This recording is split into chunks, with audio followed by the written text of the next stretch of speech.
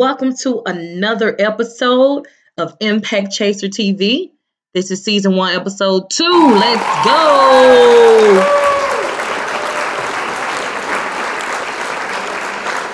Okay, so tonight I'm going to be talking about something that all of us can relate to. And to be honest, a lot of us don't really like to talk about it, but I want to talk about it because it's something I'm very passionate about. And that is education. Woo! Education. There, I said it. Education. Most of us have been in elementary school, probably pre-K, elementary, middle school, high school. You went on to graduate from high school, or you got your GED, decided to go into trade or technical school. Some of us chose to go to a 2-year college or a 4-year university to get your bachelor's or your associate's degree. And then you're like, you know what? I'm not going to stop. Society has pumped in my head. I need to get an education. That's my way out, right? That's my way out of my situation. That's my way out of the neighborhood or the zip code that I'm affiliated with in order to become a better person, making sure the stars align for me. So then some of us went on to get our master's, and then we got our specialist degrees. Some of us, 3% of us even became PhD.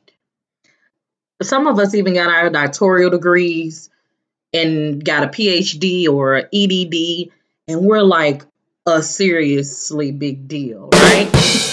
Well, at least we think so, and Navian thinks so, because most of us did nothing more than rack up a whole lot of loans that we cannot pay back.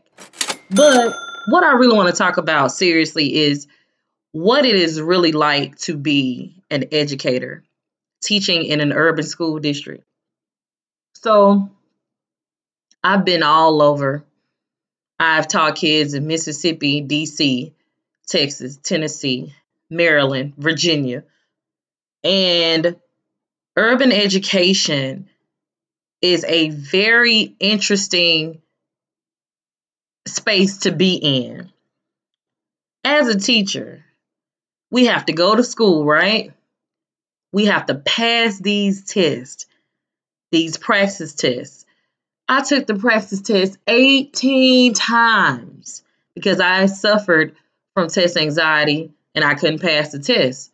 So I relocated and went to a charter school. That's why I relocated to the District of Columbia. Nevertheless, I just want to talk about the compassion fatigue that we experience as educators.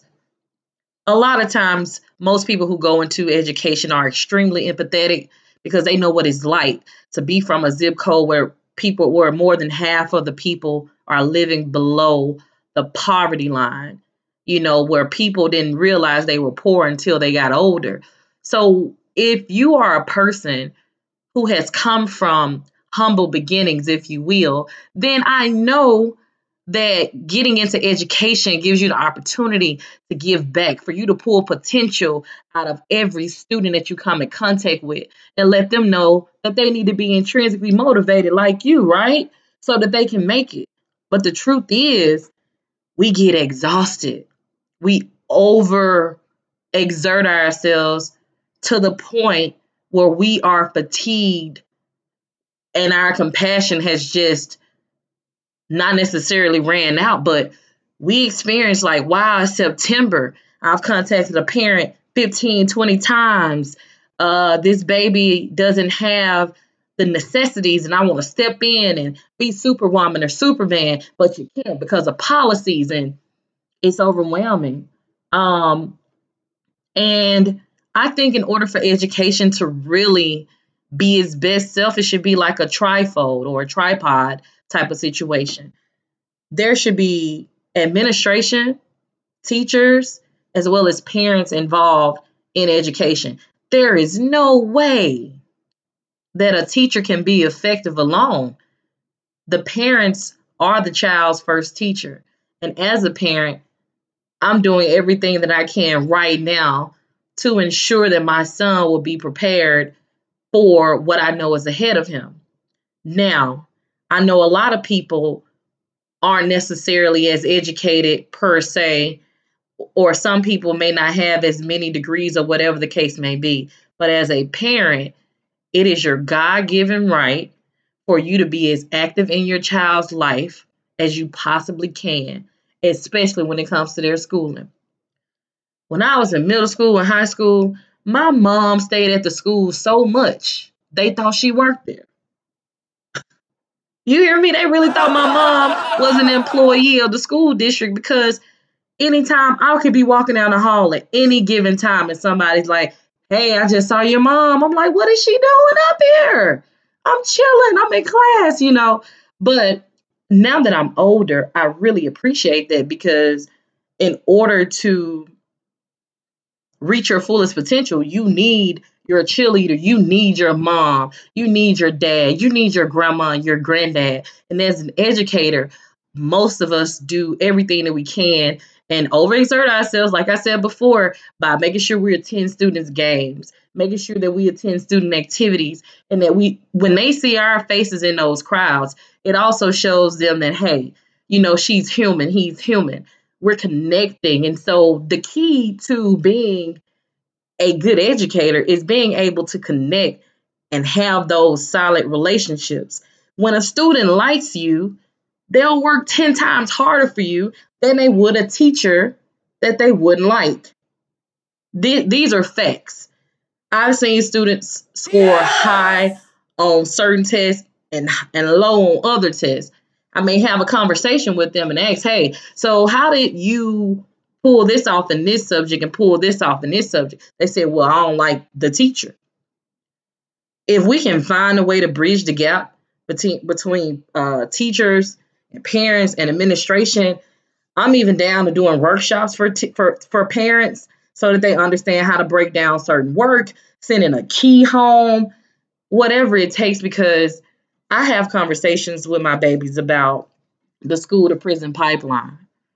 The truth is, when our students are tested in the third grade, by the time they make it to age 18 or the 12th grade, the government already knows about how many prison cells that they're going to need because they're basing it solely off of literacy. So if a child can't read, if a child can't write by the age of 9, then they know 9 years later they're going to be incarcerated or dead. And the reason why is because they can't read or write. Therefore, they have to rob, steal, and kill to get what they need because they're unable to articulate what it is they desire due to cognitive dissonance and the inability to be able to express themselves wholeheartedly with their feelings and their words because they don't know how. Plus, there's no one there to teach them how. So, as an educator, understanding all this and knowing all this, I struggle consistently. I don't know about any of you other educators, but I struggle because I feel like it's a never-ending process because I can only do so much. So, I've been trying to devise a plan to get parents more involved, but a lot of those parents have to work 12 hours and their schedule just doesn't allow for them to be as present as they would like. And so even if we can come up with a coalition of mentors or something, I would just love to see the day when Congress or the Senate or the House of Representatives will actually be honest and say that the true experts in education are the teachers, not the people who have never set foot in a classroom. So, parents, read to your babies. Let your babies read to you. Ask questions. Write the teacher a letter. You and the teacher have text the teacher, whatever it takes to stay in the loop about your child. Because 99.9% of the educators that I know are in it for the right reasons, they really care. And I don't know about you guys, but going to college and obtaining, all of these degrees has done nothing more than make me feel like sometimes, hey, you could have stopped at your bachelor's. You didn't even have to get in debt. But I chose to because I'm a lifelong learner. And of course, some districts, and the reason why I said that is because there are some districts that don't even pay you for your degrees. Can you believe that? Yes. They only pay you for your bachelor's. I was baffled to know that certain districts don't even pay you for your other degrees. I thought that was a setup from the devil himself. But you know what? Everything that you do, make sure that it's going to have a lasting impact on people. And no matter how tired I get or how frustrated and overwhelmed that I become with life, I'll never give up on the students because they're all going to be impact chasers. Either they're going to impact people to do the right thing or they're going to impact people to do the wrong thing. And the same goes for adults. So education starts at home. The parent is the child's first teacher, regardless of the situation. Parents need to be held accountable for their child's level of education as far as what they're able to do. Get them the assistance that they need because there's only so much that a teacher can do. There's only so much that an administrator can do. Some children need counselors. Some kids need social services. Some kids need different speech therapists and speech pathologists. Get your child what they need so that we can do the best that we can when they come in our classrooms because you're already providing the supplemental support, which is everything to us. I had a student with a speech impediment. You all know students would make fun of each other. But thank God the teachers came together and we suggested, hey, can you fill out this paperwork? Because we think your child needs X, Y, and Z.